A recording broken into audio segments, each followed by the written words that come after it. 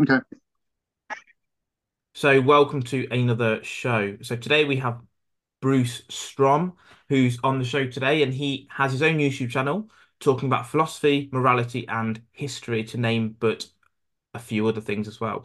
So, welcome to today's show, Bruce. Well, thank you for having me. I very much enjoy coming on. So, Fantastic. So, I've actually had a look at quite a lot of your videos on YouTube. You're doing, pretty well now. You got some, quite a number of thousand views on at least a couple of your videos. So philosophy is quite a broad subject, isn't it? And there's obviously a history of the pre-Socratic, Socratic, Hellenistic, Roman philosophies. Which of those are your favorite, and why? well, I think my favorite, well, philosophy is really three different strands. I mean, you have and I think modern philosophers tend to look at the first strand, which is the physics or the philosophy of knowledge, the metaphysics. And that's the theory of knowledge. And all of those schools of thought have really spun off into their own separate fields, whether it be psychology or medicine or biology or whatever. And then you also have the very important topic of logic, because you have to know how to speak to each other in a logical manner to have a meaningful conversation. You have to be careful to say, define your terms, otherwise, you're talking past each other. But the most important strain of philosophy to the ancients is moral philosophy, ethics, and really what really turned me on to what really turned me on to the Stoics was a lecture by Timothy Johnson, who was a professor with the teaching company, and his lectures were never brought to Wondrium. They've never promoted these lectures, but he had a series of lectures on Greco-Roman moral philosophers, which really turned me on to the Stoics. And a lot of the philosophers tend to elevate Plato and deprecate the Stoics. But really, I think the Stoicism is the dominant form of philosophy. And I think you can look at Stoicism with a small s and with a big S. Of course, the big S Stoicism started with Zeno. He was a cynic. He was a philosopher after Plato, but really he was a continuation of the Cynic philosophy. And the Cynic philosophers started with Antisthenes, who was a student of Socrates, and so the Stoics inherited much of the Cynic thought, the Greek Cynic thought. And But I think really for the smallest Stoicism is really beginning with the Iliad and the Odyssey. And I think that here again, that is the key to understanding much of the philosophy of the ancient world, because the ancient world, quite frankly, was a warrior society. How did the Iliad begin? Rage. That's the first word of the Iliad, and it discusses how Achilles and Agamemnon are fighting over a concubine they seized in war, and the attitudes that you're forced to have in an ancient warrior culture are really Stoic virtues, because in an ancient warrior culture, you didn't worry about retirement. Okay, you didn't worry about retirement because um, that just wasn't a concern. You were worried that before you died, some enemy city state, some hostile enemy city state might totally defeat your city state, slaughter all the military age men, and enslave the women and children and burn everything in sight and take away everything that you owned. And that was the fear. And that fear just kind of like undergirds the entirety of the ancient world. And in another strain, like Dr. Philip Carey, another teaching company professor, said this, another thing about the ancient world is there are still beasts out in the woods. And, whether or not your children would wander around in the fields and get mauled by wild beasts was a real concern. Whereas today, they wanted to control the passions because they didn't want to be like the wild beasts. Whereas today, you know, um, our concern is very different. We don't want to be like, we want to be passionate. We want the passions because we don't want to be like robots, the unfeeling robots. They're in so many of our science fiction movies. So the ancient world was a different world. And, um, and I think that just undercuts so much. Many of the so called hard sayings in the Bibles are explained by by this the fact that this was the ancient world was a warrior culture. Yeah, I mean, you've gone through quite a lot there from for me, probably the funniest philosopher, Diogenes, the Cynic, moving into the fact that you believe, correct me if I'm wrong, that Zeno wasn't necessarily the founder of Stoicism, but it started with, as you said, the Iliad, etc. For me as well, you also mentioned the fact that it was important for people to be able to fight in the past because obviously it was a case of protecting their homes, whereas obviously now, everyone's got a mortgage, everyone owned their own house, and it was very much a different kettle of fish in the past. Stoicism wise, I think for me, a quote that really sums up Stoicism pretty well is the Marcus Aurelius one that says, "To be like the rock that the waves keep crashing over, it stands unmoved and the raging of the sea falls still around it." What does Stoicism mean to you specifically? And just a quick caveat on that as well, because maybe this is a two-part approach. One is a Stoic philosophy and what that fundamentally means in terms of, I don't know, controlling your mindset or remaining unemotional. But coming back to the war side and who your favorite philosopher is, obviously you mentioned Plato, but obviously Aristotle was, the subsequent philosopher to Plato, and he was mentor to Alexander the Great. So does the mentorship fall in line with that, the old importance of war, and then obviously moving into Stoic philosophy, and does that all form part of a single journey? Um, well, I think that well, it's interesting. Aristotle was actually influenced Alexander the Great.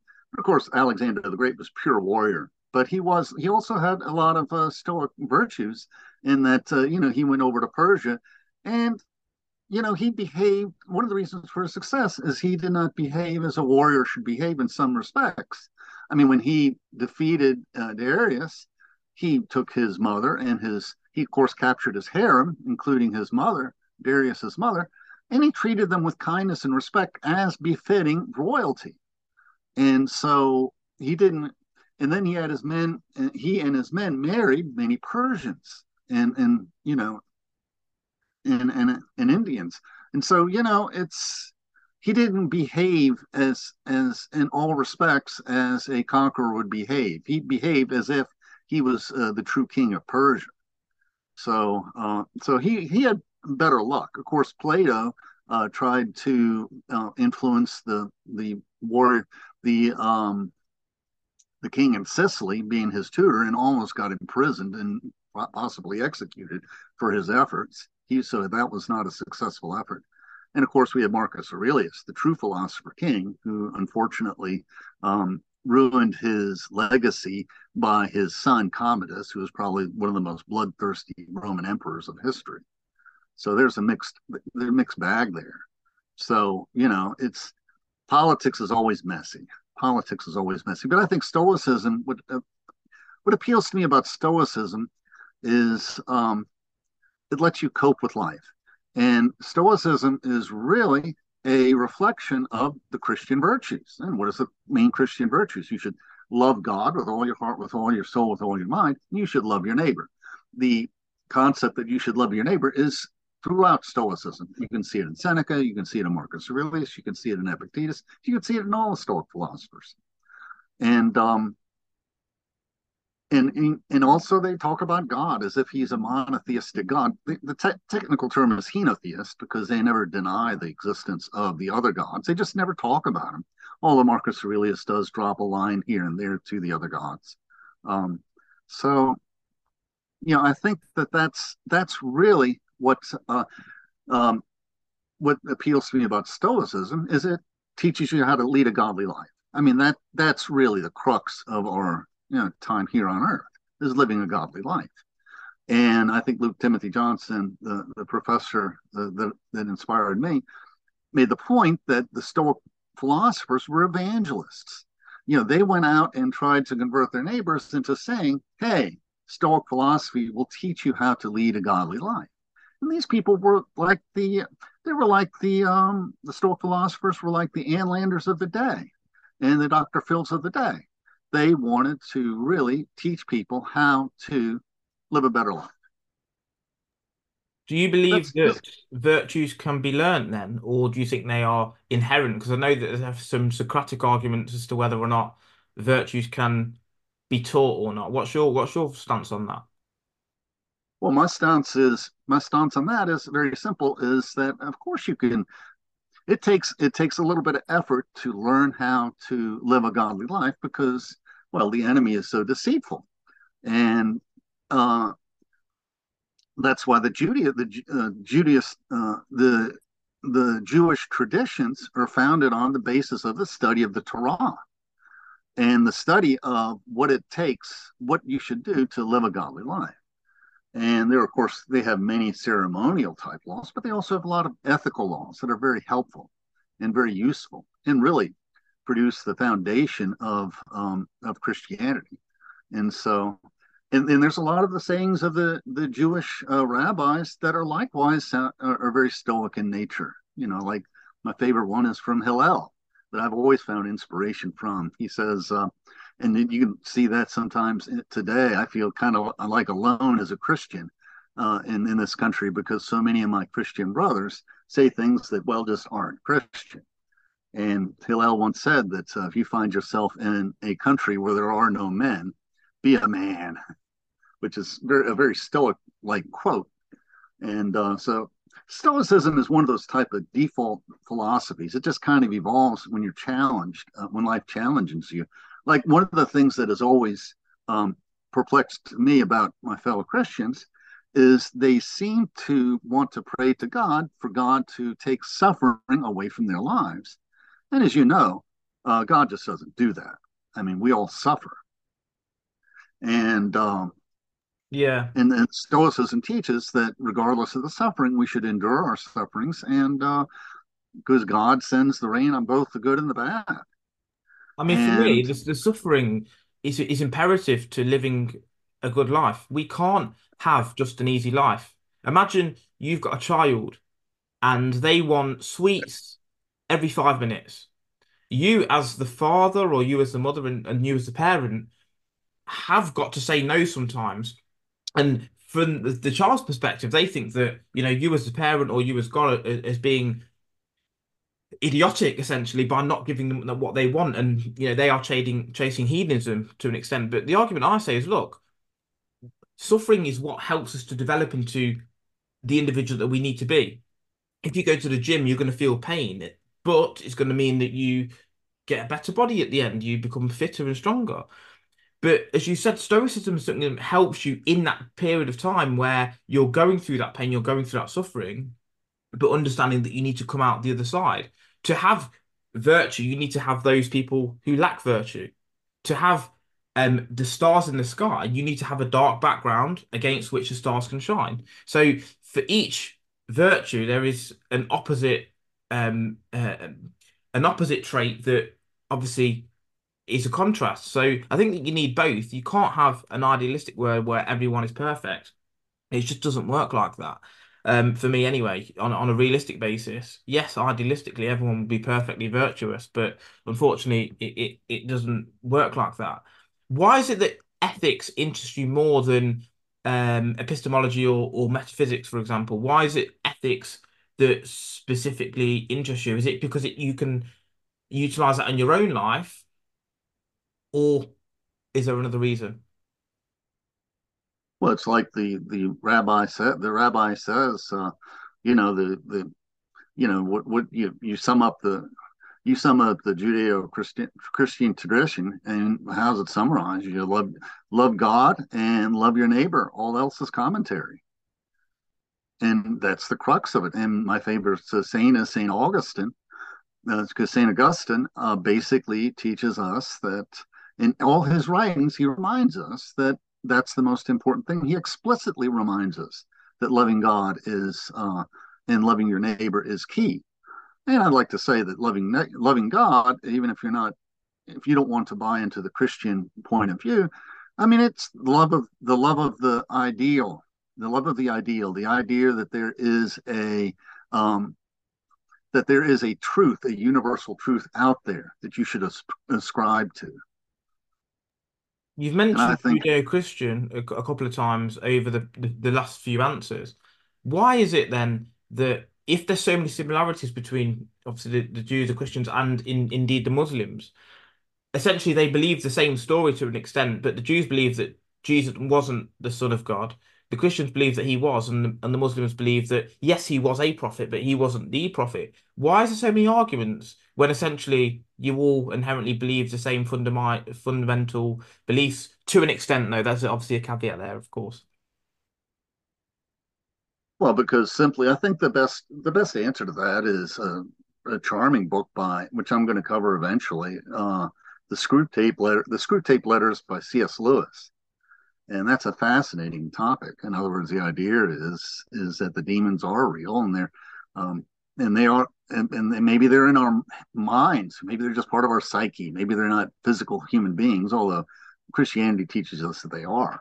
Um, but um, but basically, the idea is, well, yeah, uh, God does not want us. I mean, the demons do not want us to be devout. They do not want us to pray to God and be devout and worship God and reverence God. But if they fail in that venture, well, then they'll drop back and then uh, attempt that.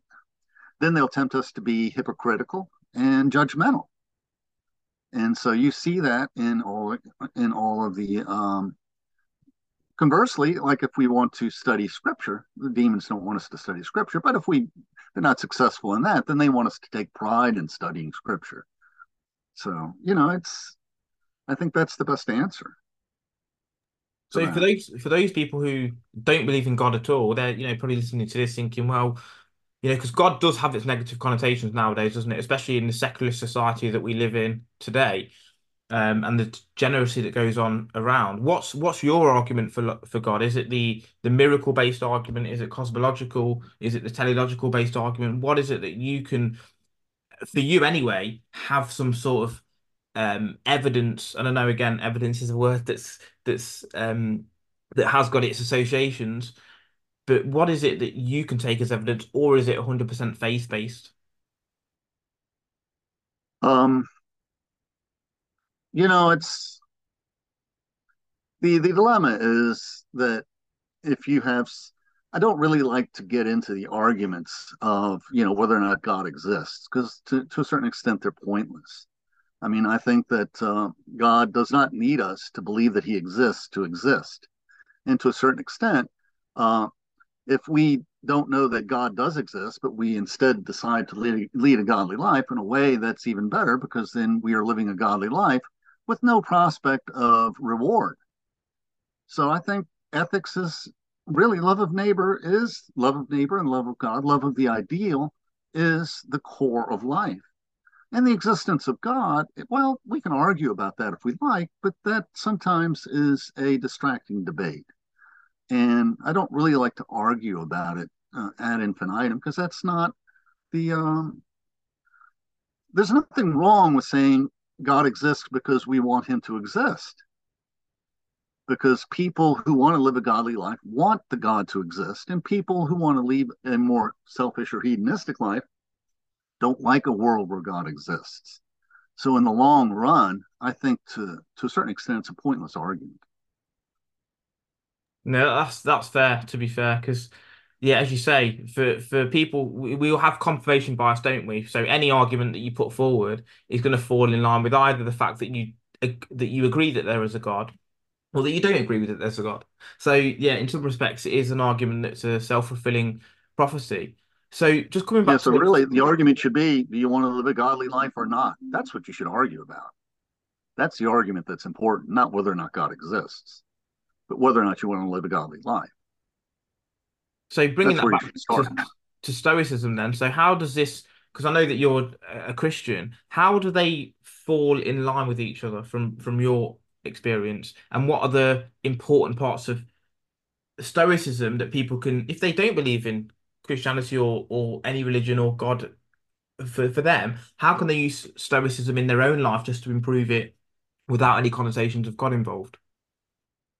Well, so many of the quotes of the Stoics uh, sound like the New Testament anyway, and they had a direct in of course, the Jewish tradition influenced the Christian tradition very deeply.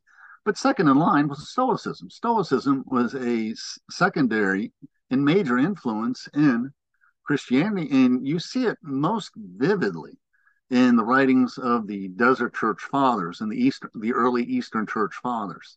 They just sound like they're Stoics. Like you get the Philokalia, which is the one of the compendiums of works of the Eastern Orthodox Church, and um, and it's also the first millennium, so it's in the Catholic tradition as well. Although Catholics kind of deprecate it.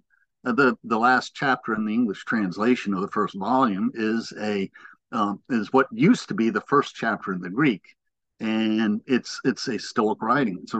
Really a writing by a Stoic philosopher, and so and of course Aristotle influenced Stoicism deeply because Stoicism borrowed a lot of his lists of the virtues and vices, and so and to a certain extent, Plato is the you look at Xenophon's writings of Plato, and he is really picturing a Stoic Socrates with a small s, of course. So, who is your favorite Stoic philosopher then? You mentioned that even those from a pre well, from a Socratic sense, can also be well, you can show similarities with those of Stoicism. So, of the actual Stoic philosophers, who is your favorite and why? I don't really know if I have a favorite. I like them all. I like the main line. Epictetus is wonderful. Epictetus lived around the same. Epictetus and Seneca, they both lived around the same time of Epictetus and Seneca both lived around the time of St. Paul, roughly. You have Marcus Aurelius, which is remarkable. You have Musonius Rufus, who was the teacher of Epictetus, the big four. And then, I'm going to be reading more Plutarch and more Cicero. That's one of my next projects. I mean, I don't know that I have a favorite. They're all great, you know. Um, I think we can take inspiration from Epictetus because he was a former slave of a former slave. I mean, he was like the bottom rungs of society, and yet he attracted the attention of the emperors who exiled him because he was a philosopher. But then you have on the other extreme, you have Seneca, who's one of the most fabulously wealthy persons in the Roman Empire when he was alive, and you have Marcus Aurelius, who was the ultimate of power. He was a Roman emperor who really tried to live the life of the Stoic philosopher. And of course, one of the more interesting questions with that is, was he a friend or foe of Christianity? And that's an interesting debate to itself. I'm, Very I'm captivating. glad you But they're all mentioned the Epictetus versus Aurelius because I think that's a really important part of Stoic philosophy for me, and I'm glad that you picked up on it as well. Is that you've got Epictetus at one end, a former slave, and you've got the most powerful man in the world at the time, or who he perceives himself to be, because he didn't really know anything outside of the empire. And there is some fundamental similarities between the two.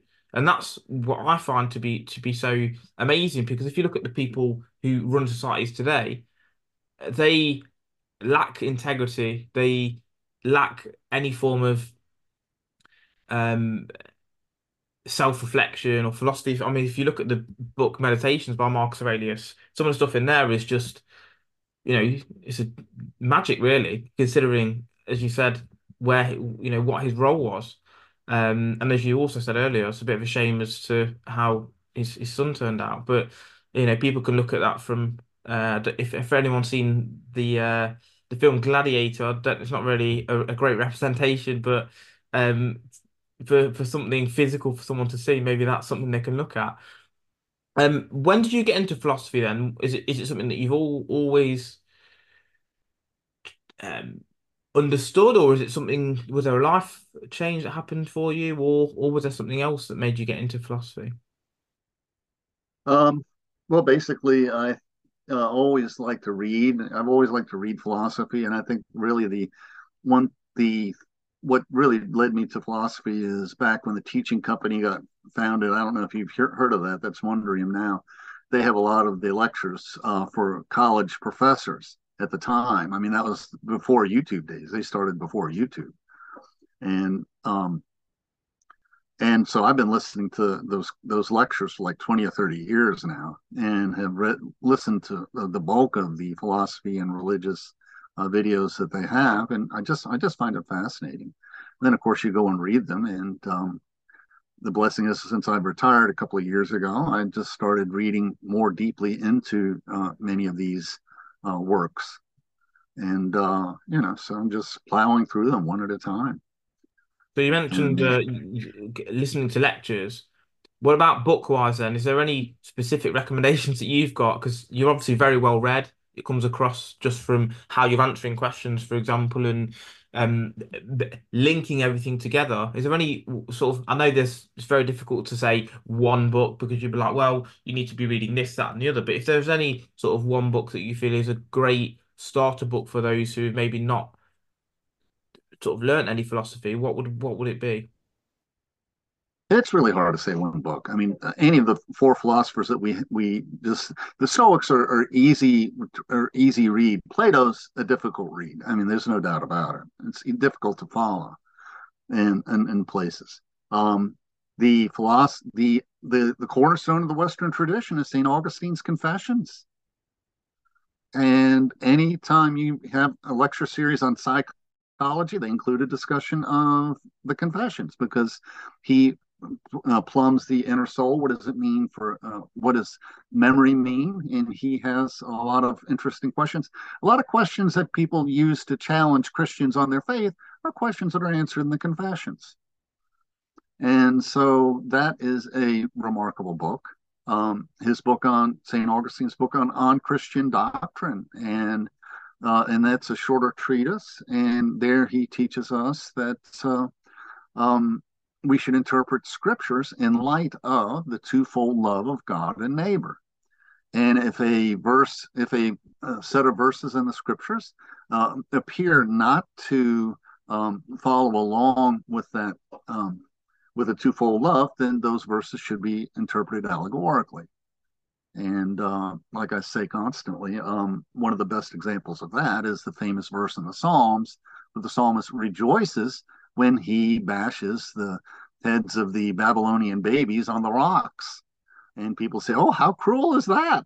Well, the uh, um, Eastern Church Fathers love that verse because they interpret it this way. They say we should eliminate all the sins of our lives, both the little sins and the big sins. And many of the monastic writings are really just as even more valuable than the Stoics, I think. So what are some of the answers, or what are some of the questions rather that are answered in that confessions that you mentioned? Uh, if you remember, well, his biography is that he was a young man, and his father was a pagan. His Christian was a mother. His mother was a Christian. Okay, and she prayed that he be in the Catholic Church, but he thought it was backwards because the scriptures at that time were not the scriptures of the Vulgate by Jerome. Jerome was his contemporary, so that wouldn't be translated till much time later. He just saw it as a very, like many people today, view Christianity as a backwards, ignorant type of religion. True scholars wouldn't be Christian because of the scriptures at the time were just very written in very bad Latin in the translations he read. And so he became a Manichae. And a Manichae is one of the dualistic Gnostic type systems. Um, it it descended from Zoroastrianism, but it wasn't really true Zoroastrianism. And he basically came to see the falsities in Manichaeism. And he also got converted to philosophy by reading Cicero's Hortensius, which unfortunately is lost to history. And so he became converted. He converted to Neoplatonism before he converted to Christianity, which back in the day was a very common path to Christianity. That was not uncommon. And he basically answered many of the doubts people have about Christianity today in the Confessions. But but as you know, he's considered a Catholic writer. So anybody with a Protestant background thinks that all Catholics can't be saved still, um, and so they deprecate all of the Catholic tradition, which is a shame because there's a lot of wisdom in the church fathers. I mean, just a continuum from the Stoic philosophers, from the Greco-Roman Stoic philosophy and Platonic philosophy through Christianity through today, and and they influenced Protestantism also, and which Protestants don't want to believe, but that's true. So Do the Jesuits fit anywhere in? Because you mentioned Christianity and Rome and the Catholics. Do Jesuits fit in anywhere with this? Because I know you've spoken briefly about this on your YouTube channel as well. I am not an expert on Jesuits. I did one video on the Jesuits from um, uh, and I'm going to do another video on the early Jesuits written by William O'Malley, a father. I believe is it Thomas? I'm pretty sure it's William O'Malley. It's a Jesuit priest. He's famous for writing a definitive history of the Second Vatican Council and the First Vatican Council and the Council of Trent. And that's another fascinating avenue of learning because Vatican II is unimaginable. Vatican II is unimaginable without the experiences that the Catholics faced during World War II. And many of the Catholics today just don't realize the history behind Vatican II when they try and claim that it's an invalid council. And Vatican II has many of uh, it really, the Catholic Church is one of the forefronts of social justice and that we see today in the civil rights struggle. I mean, uh, they were they influenced the Pope Leo the 13th's Rerum Novarum may have been a big influence on the New Deal of FDR. So I mean, there's a great amount of history there, and I think a lot of Catholics don't realize that. And of course, he also did a couple of books on the Jesuits. So I just basically, read his book and commented on the book. Most of my videos are book reviews, by the way, mostly with some of my own thoughts added to it. What's your thoughts then, if you were to give an opinion on whether or not there's a lot of hidden knowledge in the Vatican? Because obviously they've got miles and miles of literature, some of which you're not allowed to actually see without someone overlooking you, I believe. What are your thoughts on what could be hidden there? I don't think that they. I mean, it's like anything else. They don't like to release the some of the inner documents until they're really historical, until they faded from view. And they've already released all of the World War II archives have been fully opened, and so I don't know that there's a lot of hidden things unquote in the Vatican. Um, of course, if there's any scandals, I mean, it's not fair to people to air the scandals while the people are alive or their descendants are alive. So in a way, I can see their point, but but I think I think that's Dan Brown's conspiracy theory type of stuff. I don't really think that there's a lot to be learned. From the stuff the stuff they're hiding. They have a reason for it, and it's not going to be hidden forever. So, What? and I Okay, think so on the flip side perhaps of they it, hide too much. I think they hide too much. I mean, you got to remember back the Catholic histories back in the Council of Trent. What happened is they hid the proceedings of the Council of Trent until the early 20th century because they feared that the Protestants would go and dig through them and kind of like cherry pick them and use it to crucify them. So they're a little defensive historically, and I think probably they do hide unquote too much. But I think there's less of that now. so on the flip side of hiding knowledge, um, what knowledge do you think that is out there but is not well enough known? Maybe it's some of the Stoic philosophy stuff. Maybe it's something very niche within philosophy. Is there anything that you think most people should know and sort of actively seek knowledge in that area? Because for me, there's so much stuff on the internet now. This obviously before you used to have to go to the library and find the books and go through all the pages and actually look through and read an entire book. Now you can basically search for an article, keywords, and you can learn stuff a lot faster. Okay, maybe not in as much depth as reading a full book. That's a given, but you can get surface level knowledge a lot easier today than you ever have done. Is there anything specifically that you feel everyone should know? Oh, okay. Well, you're asking me for hidden knowledge, and then you're asking me two questions. I can tell you what I can answer the hidden knowledge question. There's the scripts. There is a complete ancient library surviving the Herculaneum. I think that's how you say it. The sister city for Vesuvius. The problem is they're all charred, and they are afraid that and they're very hard to read, and they're trying to figure out. Scientists are desperately trying to figure out a way to read these scrolls without unraveling them, which would totally destroy them because then they just crumble into dust. And they're just salivating at the thought of there's dozens and dozens and dozens of scrolls that they know they're ancient works that they've never seen before. Maybe the Hortensius is in there, and so that's where that's if you're talking about hidden knowledge, well, that's hidden. Maybe one day scientists will figure out how to read those scrolls, or maybe not. That's But interesting, actually. To be fair, that's very yeah, but interesting. But the yeah, question was that's more of available knowledge, what people should be aware of, because there's things that you know that you don't know, and then there's things that you know that you.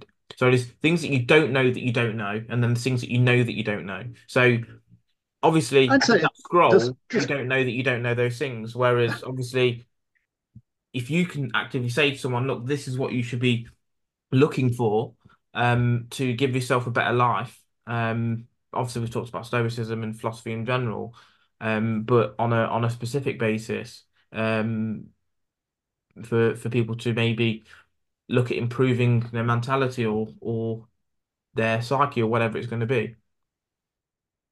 you Or have is the it just a scriptures. case of reading the Bible, given your religious Yeah, underpinning? you have the scriptures and you have the commentators. I think people in a Protestant tradition tend to deprecate the commentators because they say, "Oh, the scriptures are all you need," but yet they use commentaries to help Protestant commentaries to help them read the scriptures, like books by Billy Graham. And the church fathers are really the Billy Grahams of the modern world. So I think that reading the church fathers and reading the philosophers and doing the hard work of reading the challenging work of reading things that are, a little more difficult to read, like the Platonic dialogues, and learning how to read them. I mean, it's like, and we have so many tools now. Like a lot of these ancient documents, they're so long-winded. I tell you what I do a lot of times is I go on Wikipedia and look at the summaries and pick out what I want to read out of them and skip the portions that I don't want to read. And sometimes you miss a little bit that way. So I think you just need to do the work and follow the commentators. I mean, now you have like the InterVarsity Press has a series of the Church Father commentaries on the scriptures, and they have another series of the Reformation thinkers and their commentaries on Scripture, and so you can summarize it from there and go backwards. Um, just just instead of watching football and learning about football statistics and all these other things, read what will improve your lives because it's like the Ten Commandments. I mean, look at the Ten Commandments. It's basically it starts off with you know. If you have proper thoughts, okay, then if you get your thinking right, then your words are going to come out right, and your thinking and your words are going to come out are proper and holy. Well, then your actions will be holy. And so that's basically it. Living a godly life takes a certain amount of study if you're going to, because that is how you ferret out the deceptions that are society throws at us. And one of the deceptions that I see a lot is this concept of what is self love. And you hear this in any of the divorce support groups or any of the therapy type sessions is, oh, you got to love yourself before you can love your neighbor. Well, where did that thought came from? But yeah, when you come right down to it and you probe it, people don't really put a lot of thought into what that actually means. And like anything else, where you start is what is the definition of self love? Because Eastern Church fathers say that self love is horrible. Selfishness is the opposite of selflessness. So of course you shouldn't love yourself. And then St. Augustine says, yeah, you should love yourself because then you can love your neighbor. But then you start probing St. Augustine, and his definition of self love is there's good self love and there's bad self love. So he's saying the same thing, except with different, he's defining the words a little bit differently, but the message is the same. And his Yeah, definition of the good self love are just like the monastic church fathers on saying what selfless love is. this is it though. So like you can take this again back to the Roman times where they use gladiators and they use football now, as you said, sport to basically not coerce the masses, but basically blind them from what's actually going on. I mean, the word sport, I think, comes from the French desporter, which means to basically keep you away from or misguide in some respect. So what you're saying is instead of doing that, incorporate yourself to the academy, to the Lyceum, and actually read about these great philosophers, which will improve your life, as you've said, rather than these small changes are what make the big difference. Instead of watching TV for an hour, watching Love Island or whatever bullshit you want to watch, read or listen to your YouTube channel or listen to a podcast or read a book. I mean, look at all the people behind you on the School of Athens photo, I believe that is, isn't it? Look at all the wisdom there. Even by reading these things, it activates your mind. Reading improves your memory as well, doesn't it? Actually, coming on to that, I know you're an advocate of well, not an advocate. That's a real bad way to look at that. But you're um, a proponent of dementia, aren't you? And something that you hold quite close to your heart. Can you talk a little bit about that as well? Well, I got into that a little bit in an unusual manner. I'm in an over 55 condo units, and I was one of the officers, and we had a neighbor that had advanced dementia, and he was being foreclosed upon.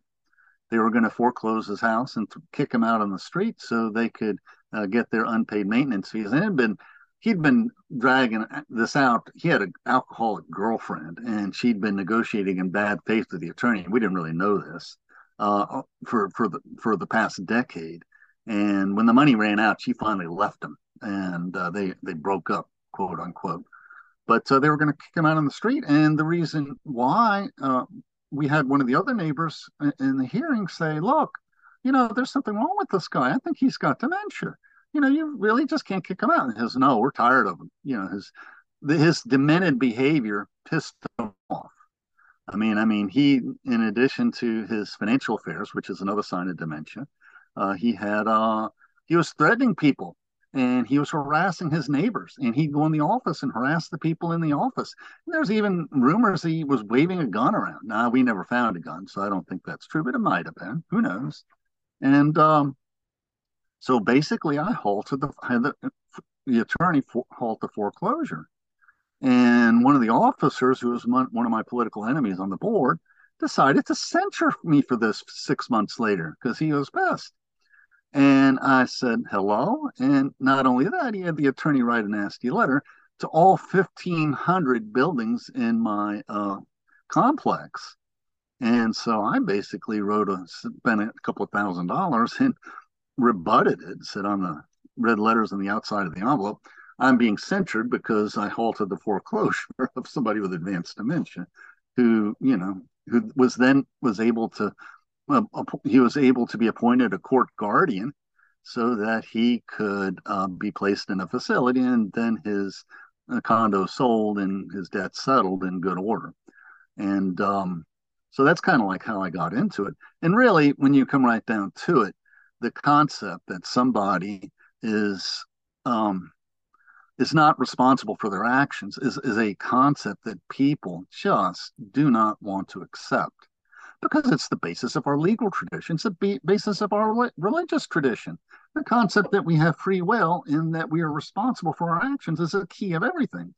But as modern medicine has discovered, we keep running into more and more conditions where that just simply isn't true. We're just totally captive to, if we have a neurological failing, we're captive to our emotions and in ways we don't totally understand.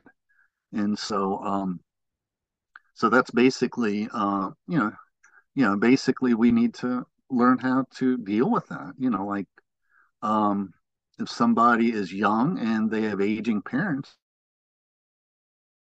alone, they may have somebody who's homeless or is an alcoholic latch onto them and suck them dry for everything that they have and drain all their assets. And and if they ever marry them, you're toast. You can't do anything about it under our legal system. I don't know what it's like in England. So it's just they're just toast. And you just have to realize that if somebody's 70 years old or even 60 sometimes, but definitely in their 70s, if they behave in a strange manner or they're saying something sexually inappropriate or they're a little bit lashing out at people, you just can't rule out dementia. You just can't. I mean, so you have to be a little more patient with people who are elderly. And so it's a very tragic condition. Um, and I Yeah. think the police over here are starting to learn how to deal with mental illness in general, but not so much dementia. So that's changing somewhat slowly.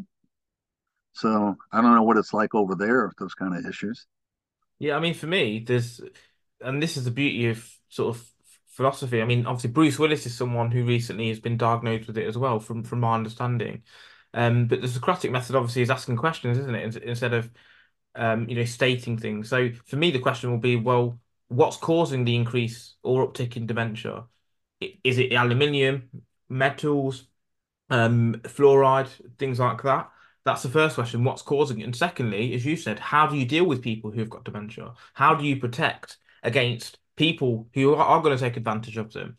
How do you protect themselves against themselves? In terms of getting themselves into sticky situations.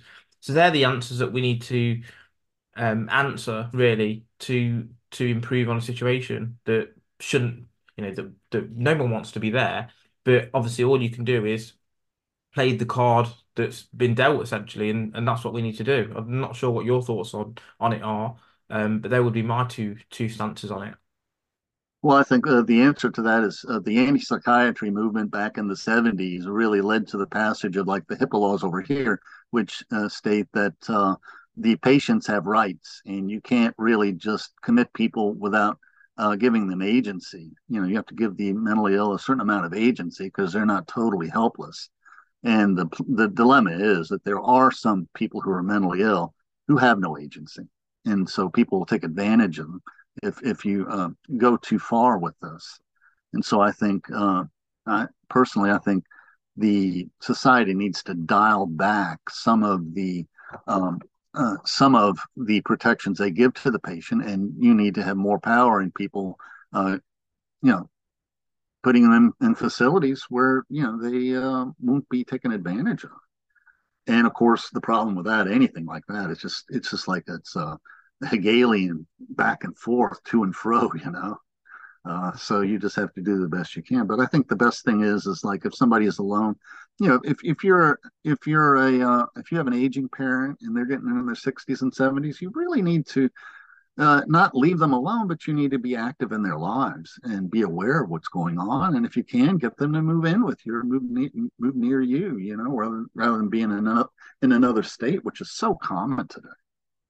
Is there So, also a question of punishment for the perpetrators who do take advantage of these people and making it so because I'm a strong believer that the severity of the punishment of a crime can act as some form of deterrent.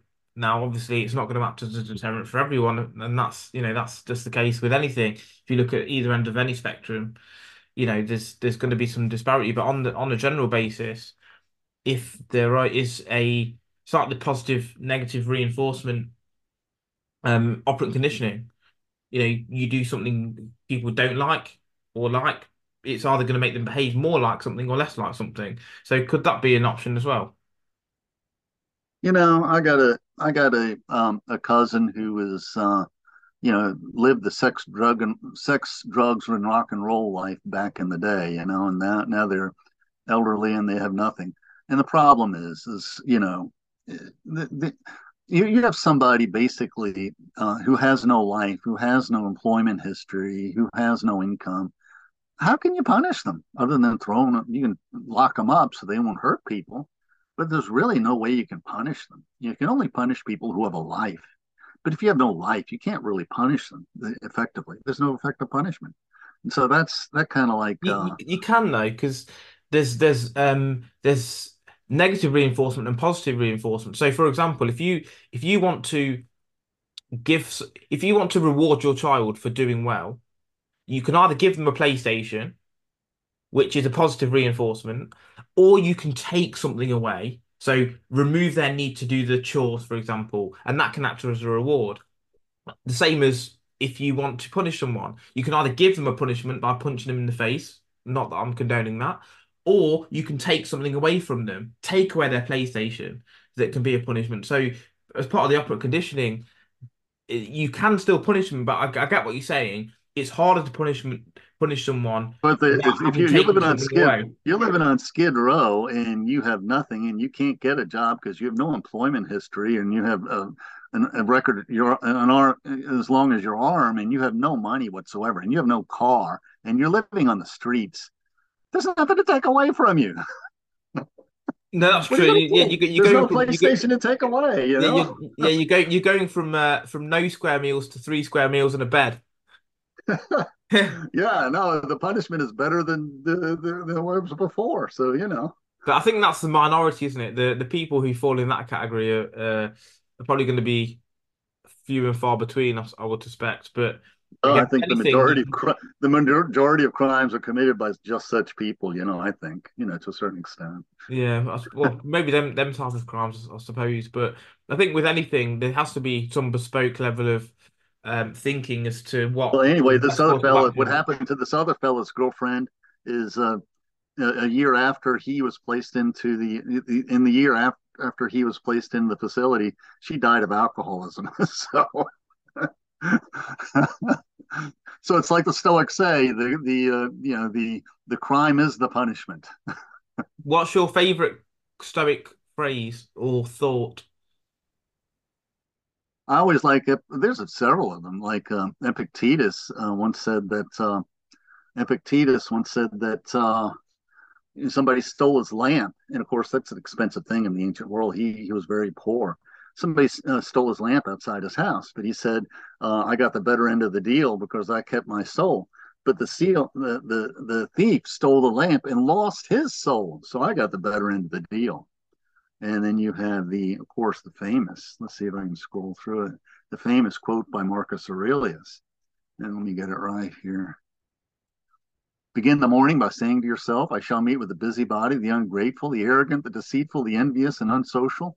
All these things happen to them because they are ignorant of what is good and evil. But I cannot be injured by any of these. For no one can fix on me what is ugly, nor can I be angry or my kinsmen, nor hate them. So I like that concept. In Yeah, other words, and I think really that's why I like the correctives of Stoicism. A lot of Christians believe that somehow you do good things and you're going to be rewarded. And 100%. I agree. and that's just not what happens. And if God brings suffering into his life, he must not be a just God, because that's the concept of theodicy. The why do bad things happen to good people? Well, bad things are going to happen to all of us. And so rather than asking God to rescue us from our sufferings, we ask God to strengthen us so we can endure our sufferings. And I That's think yeah, that's lost in a lot of modern in the modern culture. This yeah. sense that you just have to survive what life throws at you. And it's like like the Iliad says, to some Zeus gives a basket that's full, and to some he gives baskets that are empty, and that's just the way it is. Yeah, you got to play And you the know, cards dealt, don't you? And we should wish, as you said, not for an easy life, but to become better. That's what we should well, basically I not think wish really, for, but expect. I Um, think really, I think a better way to put it is that if we have a blessed life, we should let our blessings improve our soul. And if we have a difficult life, we should have our sufferings improve our soul. Whatever happens to us should improve us and not make us worse. yeah, there's so many Stoic quotes about things like that as well. Like basically, if your life's going bad, you should look at it as a blessing because it gives you a chance to fundamentally become better essentially. There's about 10 different quotes there. Coming back to your quote about the morning thing with Marcus Aurelius, because yeah, he gets up in the morning and says, "Oh, I might meet this kind of person today, this kind of person." But then on the flip side, he's got because I'm writing a book about quotes at the moment, it's something along the lines of waking up in the morning and remembering what a precious privilege it is to be alive. I think is the other one. I think it's Marcus Aurelius anyway. But there's so many quotes, and I actually listen to or read Stoic quotes every day because it sets me up for the day really well. And every time you listen to stuff, like Heraclitus says, about the river, going to river, neither the man nor the river is the same. And it's exactly the same. Every time you read the quote, it hits you a little bit differently, I think, depending on where you are in your own life. So yeah. Is there anything Here we go. sorry? Go ahead. I was going to Yeah, say, like Rufus, like Masonius Rufus, speak of shameful things, and you will lose your reluctance to do them. yeah, it's like the other one, similar to shame. It's like the shame when you do something like do something bad, basically. The sh- the the fun passes quickly, but the shame endures. But when you do something out of labor, the pain passes quickly, but the elation or something endures, basically. So yeah, there's so many good ones for people to listen to or to read about. Is there anything that from either a Stoic perspective, well, Stoic or philosophic perspective, or from the dementia side that we've maybe not covered that you want to cover? um, I think basically, of course, the what we're struggling with in our country is the civil rights issues, and the Black Lives Matter and social justice. A lot of Christians really somehow feel that that's this idea that you should pull yourself by your own bootstraps, and this thing that you don't don't don't give a man a fish but teach him how to fish. That sort of philosophy can only go so far. And there are just people you just in this life that you just have to help. That's just the way it is, and they're not, and some of them are not going to be grateful. And so I think that uh, really, that is the one thing that's one of the things. One of my causes is trying to, you know, tell my Christian friends that hey, you need to be compassionate towards your neighbor. We're losing compassion. I mean, there was like an article in the Atlantic that really summed it up. Summed up and it's really kind of like this one article that's taken hold. The cruelty is the point. So many Christians tend to be cruel rather than compassionate in their dealings with their more disadvantaged neighbor. And that is and you see the same sort of traps happening in Catholicism and in the years before World War II, where they really fell towards fascism for many historically complicated reasons. Yeah, I've And got a so I great think example as well of that. So from Zen philosophy, like they have these koan stories, and there's one where there's basically the Zen philosopher who's obviously got a school of people who he looks after, and they're all great students apart from this one guy. This one guy started stealing from him. And he stole from him, and everyone knew that he stole from him basically, and he stole again. And everyone kept going to the main teacher, the main guru, saying, "Look, you've got to get rid of this guy, from the school because he's stealing." So what he did is he brought everyone into the room and said, "Look, who thinks that we should get rid of this thief?" And they all said, "Yeah, I think we should get rid of this thief." And he says, You shouldn't be students of mine because actually you don't understand the fact that he needs to be here more than you do." because he doesn't know stealing's bad, but you do. And I think that's a really powerful message. And as you said, you have to help people sometimes, and even if they don't always want to help themselves, from what you said earlier about the virtue, is it down to you to try and instill virtue in someone and take it upon yourself to do something as opposed to leave it for someone else? Because if everyone leaves it to someone else, who's actually going to go ahead and do something? Yeah, yeah, basically, yes. And so Where I can think that so go on. I like one of the Stoics, the one of the Mandela, Nelson Mandela, has was a also a proponent of Stoicism, and I read his book, Long Road to Freedom, and he when he was in prison, he had lots of time on his hands, and he started reading the Stoic philosophers and really started, you know, adopting many of the Stoic attitudes, and I think it really helped him as he progressed in his political career and got released from prison and whatnot. And so I see that as is something that is poorly understood in this country anyway. Absolutely. Is it if people want to reach out to you and regarding the YouTube channel or you personally, how can they go about doing that? Well, it's www.youtube.com, and now they have the handle. You can do the backslash at reflections mph, reflections plural, mph, like miles per hour, but morality, philosophy, and history. So Love it, love it. Fantastic. so well, So I thank you for having me on, and we have a lot of other topics we could cover. yeah, So absolutely. I was going to say, I think it would be good to do a part two, because there is a lot of knowledge that you've got, and it would be great to maybe veer off in a slightly different direction or tangent next time. So yeah, I'd be happy to have you back on, Bruce. okay, okay, that'd be grand. Thank you. Fantastic. Thanks again.